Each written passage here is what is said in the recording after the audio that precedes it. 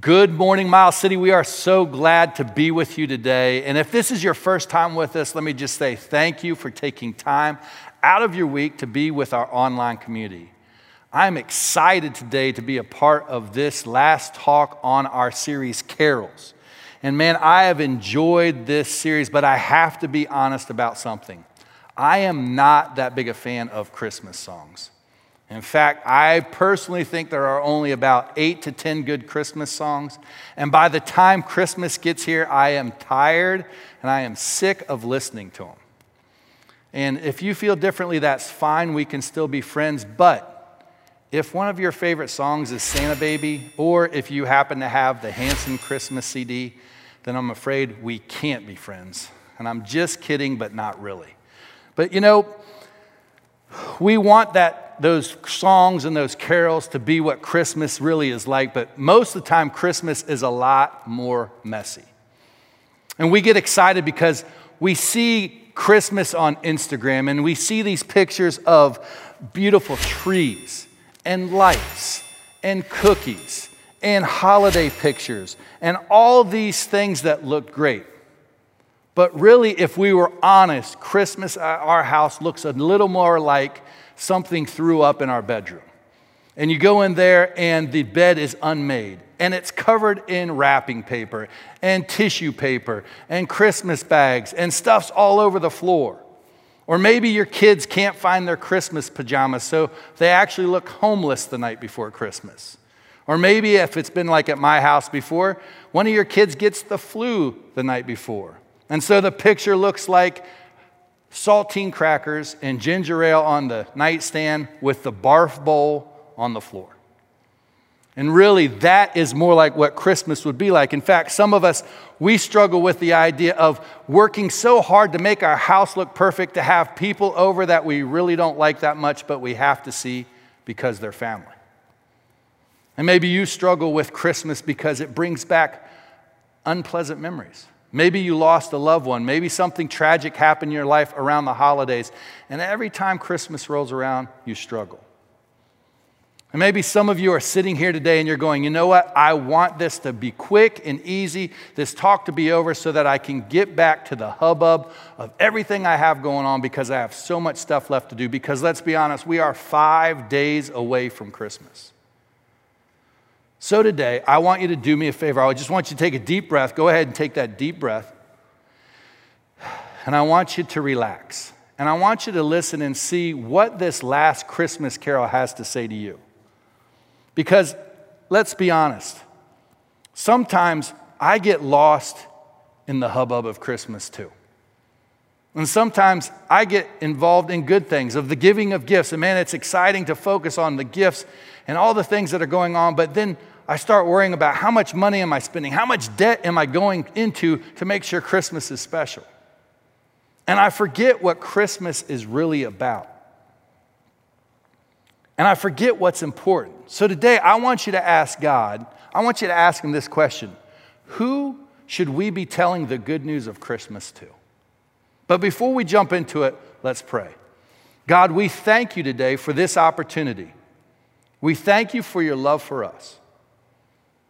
God, thank you for sending your son to be born and to live a life so that he could die and be rose again so that we could have a relationship with him.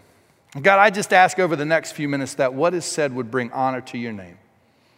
And we'll give you the praise for it. Thank you, Jesus, for loving us, and we love you. In your name we pray, amen. Now, you may or may not be familiar with this last Christmas carol of Go Tell It on the Mountain. But it was written by slaves between 1840 and 1860.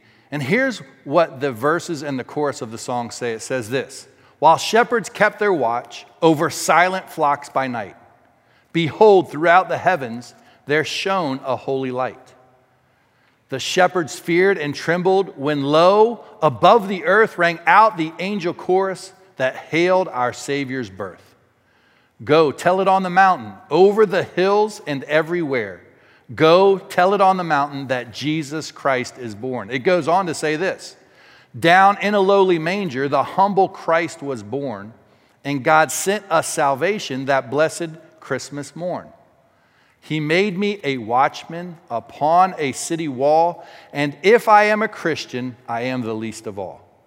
Go tell it on the mountain, over the hills and everywhere. Go tell it on the mountain that Jesus Christ is born.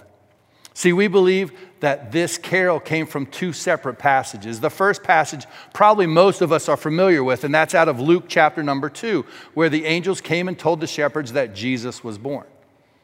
But the second passage comes from the book that the prophet Isaiah wrote, and that's that he was foretelling the good news of when a Messiah would be announced through the whole earth.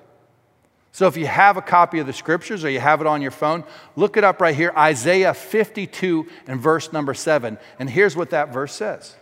How beautiful upon the mountains are the feet of him who brings good news, who publishes peace, who brings good news of happiness, who publishes salvation, who says to Zion, your God reigns.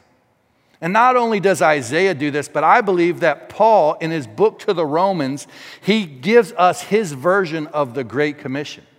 And in Romans chapter number 10, Paul shows the urgency of getting the gospel. The gospel is the good news that Jesus Christ came and he died and he rose again from the dead for our salvation. And that good news is for everyone.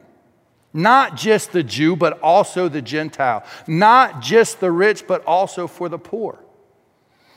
And they need to accept that good news. And so Paul in Romans chapter 10 and verse number 14, he says this, how then will they call on him in whom they have not believed? And how are they to believe in him of whom they have never heard?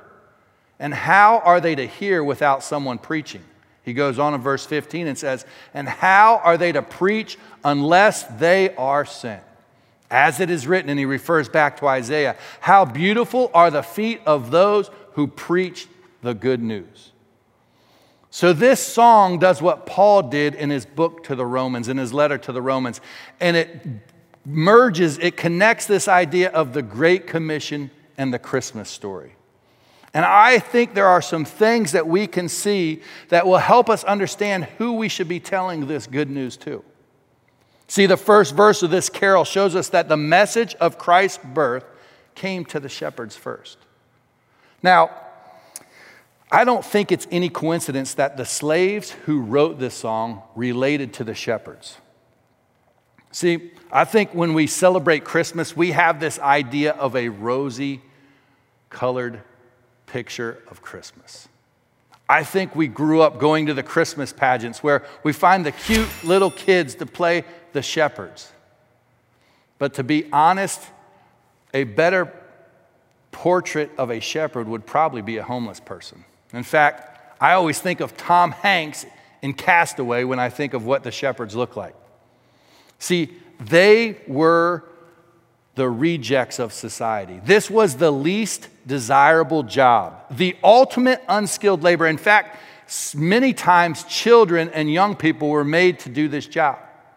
If you're familiar with Scripture, you know in the Old Testament, Samuel is out looking for the next king and he comes to the house of Jesse, and Jesse calls all his boys in except for one. And the one he doesn't call in is David, who is the youngest, and he's out watching the sheep. It has the idea if you were a grown man and you were a shepherd, it would be like saying this. If someone were to ask you what your grown son does for a living, and you would have to be honest and say, he lives in my basement and plays video games all day. That's how people felt about shepherds. They were dirty, they were smelly, they were not even considered respectable citizens. They were the ones that had to stand in the back. They worked 7 days a week, so they couldn't even observe the Sabbath. In fact, they were so low that their testimony in court was not even considered. So that being said, if you were making the choice, would this be the first group of people you would announce the birth of the King of Kings to? But why did God choose the shepherds? Well, I think he chose them because it shows the nature of the gospel. See, in coming to the shepherds, God reached out to those who everyone considered on the bottom. And in that, he showed that no one is too broken, no one is too poor, and no one is too insignificant for his kingdom. In fact, I believe he prefers the broken because they are in a position to receive the good news.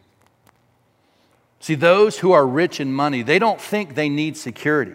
Those who are rich in talent or good looks, they don't need God's approval because they already have everyone else's.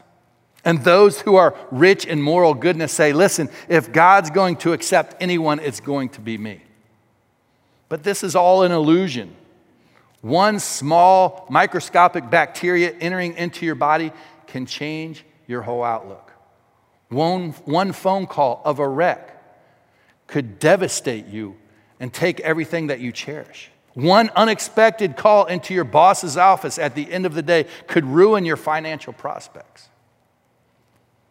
And if we think we're decent people, then really all we need to do is look in the mirror and understand that we are so bad we could never measure up. See, God's favor has to be received as a gift. It has to be given. That's the only way it can be received. It has to be received by people that understand they can't earn it. And if anybody understood this, it was the shepherds. They were the ones that had to stand to the back. They were the ones who are always looking up. See, we don't have to be a shepherd or a slave to accept the gospel, the good news, the truth, but we have to have a heart like one. And many old spirituals focus on God's promise of relief from suffering. This past year, our staff, we were able to read a book written by Tony Evans. And in that book, he gave us a clear picture of how, even though facing horrific circumstances, many slaves understood that the birth of Christ was bringing a new world in which sin, suffering, and the slave master would have no longer rule over them. We have seen through this series at Christmas that sin and death and the curse will not have the last word. Think about that first week when we talked about joy to the world and how Isaac Watts was going through a tough time and he was suffering, but he understood that was not the last word. And when Christ was born, he erased the curse. This curse that our world is under is just temporary. See, I think sometimes we forget to tell people that salvation is not only the forgiveness of sin, but it's also healing from the curse. See, salvation is a reverse of the curse. It's not just looking to something in the future, but in the here and now, God can reverse the curse of sin in our life. See, many people envision heaven as this bodiless, colorless existence where we float on a cloud and play a harp. But the book of Revelation says that heaven actually is a new heaven and a new earth. And I got thinking about this, and you know, I love steak. And I can imagine a ribeye steak. Man, I'm thinking about it right now, and it makes me want to eat one as soon as I get done speaking today. But as good as a ribeye steak tastes now, can you imagine what one that is perfect will taste like? And I've seen some beautiful things in my life. I've been to the Grand Canyon, I've been to other countries, and to think of the Grand Canyon or tropical rainforest or even mountains and how beautiful they are now, imagine when they are perfect, how beautiful they will be. And see, the curse has touched us in a lot of ways. If I'm honest, the curse has touched me in a lot of ways. And today, maybe your family isn't perfect. Maybe it's torn apart. Maybe your health has been suffering. Maybe no matter how hard you try, you can't seem to get ahead. But the great news of the gospel is that it can bring healing to our life in the here and now. And one day, this curse will be reversed.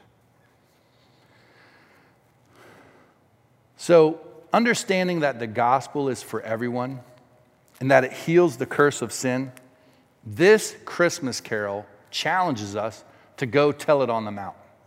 Now, when we think about that, we think about the fact that there is no one too lowly, there's no one too poor, there's no one too guilty, too insignificant that can't receive the good news of Christ because it is for everyone. This idea of telling it on the mountain goes back to the time of Christ. Many cities were built in valleys and there was mountains on either side. And these cities would have walls built around them. There would be protection.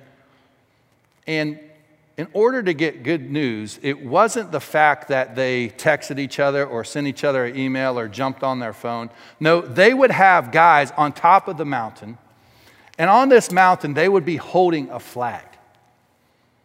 And on the walls of the city would be men, watchmen posted, and they would be watching to see the good news. And when there was good news, they would wave that flag so that all could see that something great had happened.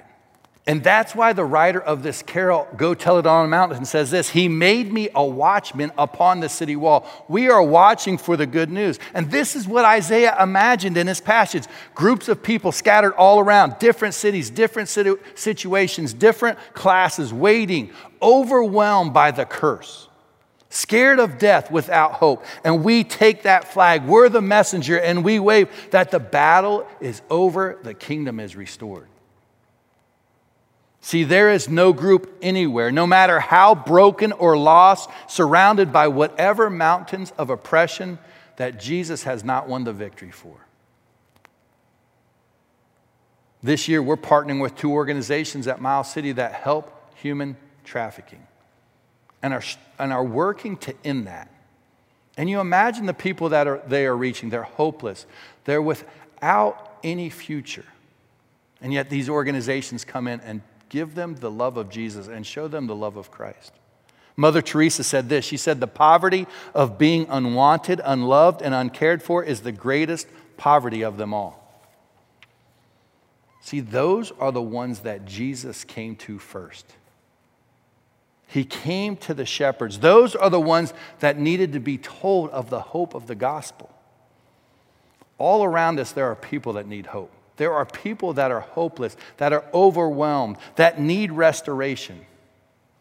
And yet so many times we sit around and say that we're not called. We're waiting for some kind of Damascus Road experience to get us excited about telling others. Listen to what William Booth said. William Booth was the founder of the Salvation Army, and he said this: not called, did you say? Refuse to hear the call, I think you should say. Just put your ear down to the Bible and hear him bid you go and pull sinners out of the fire of sin.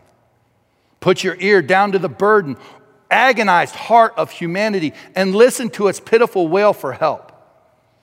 And then look Christ in the face, whose mercy you have professed to obey.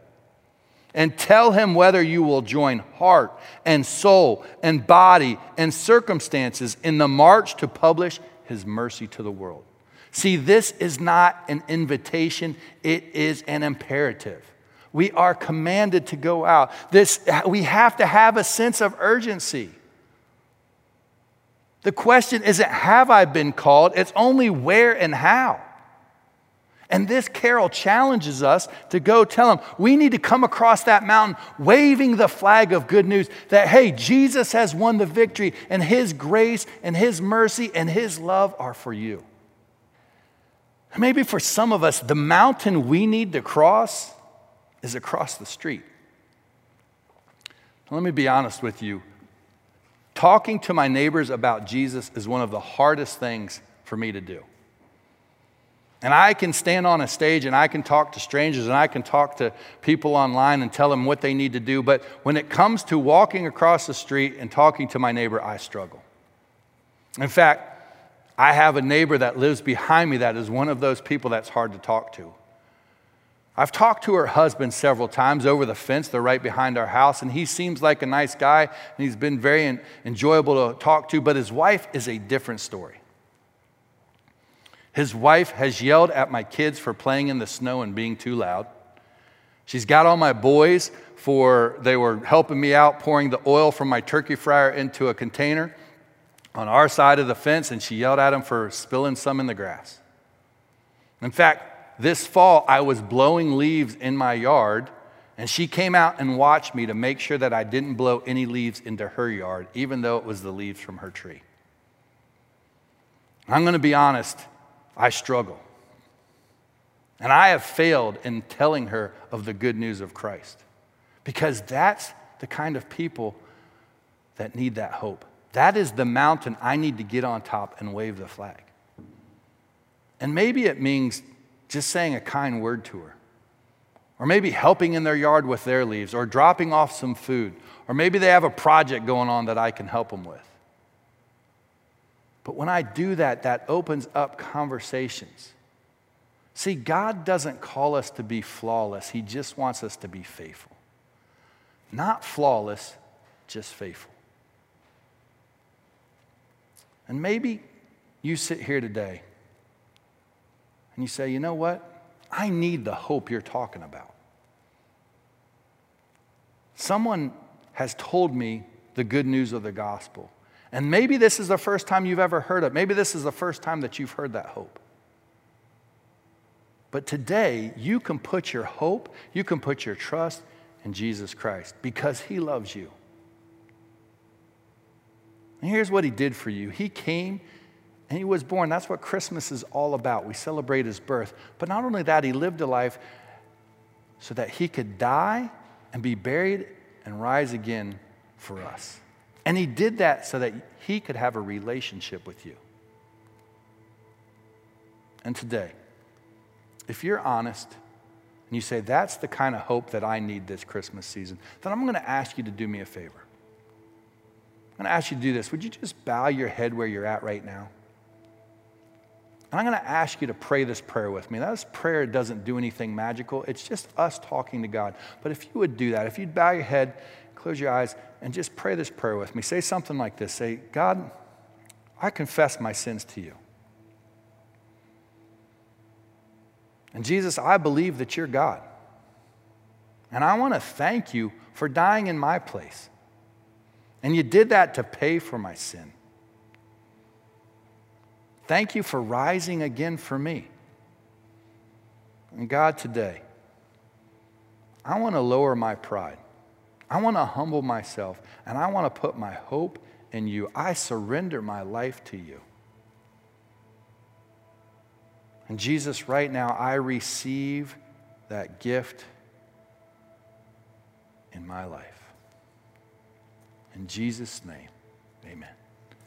Now, if you did that today, that's the greatest thing you could ever do. This will be the best Christmas you've ever had because you've received that gift of a relationship with Christ. And let me encourage you, if you made that faith move to put your hope in Christ today, would you just do me a favor? Would you take a minute and text the word "my faith" to 94,000? And we here at Miles City would love to come alongside you and encourage you and answer any questions that you might have. But what about the rest of us? I received that hope. I received that hope many years ago. But sometimes I'm not telling it on the mountain, and the mountain for me is the neighbor behind my house. And so I want you to think about these things as you go today. I want you to ask yourself these questions. Who am I telling? Who are you telling? And the second question I want you to think about, where is God calling me to tell? For me, I know it's the neighbor behind my house. And then the last thing I want you to ask yourself is this: who do I owe the truth? Who is my one? Who am I going to wave that flag to and give the good news of the gospel?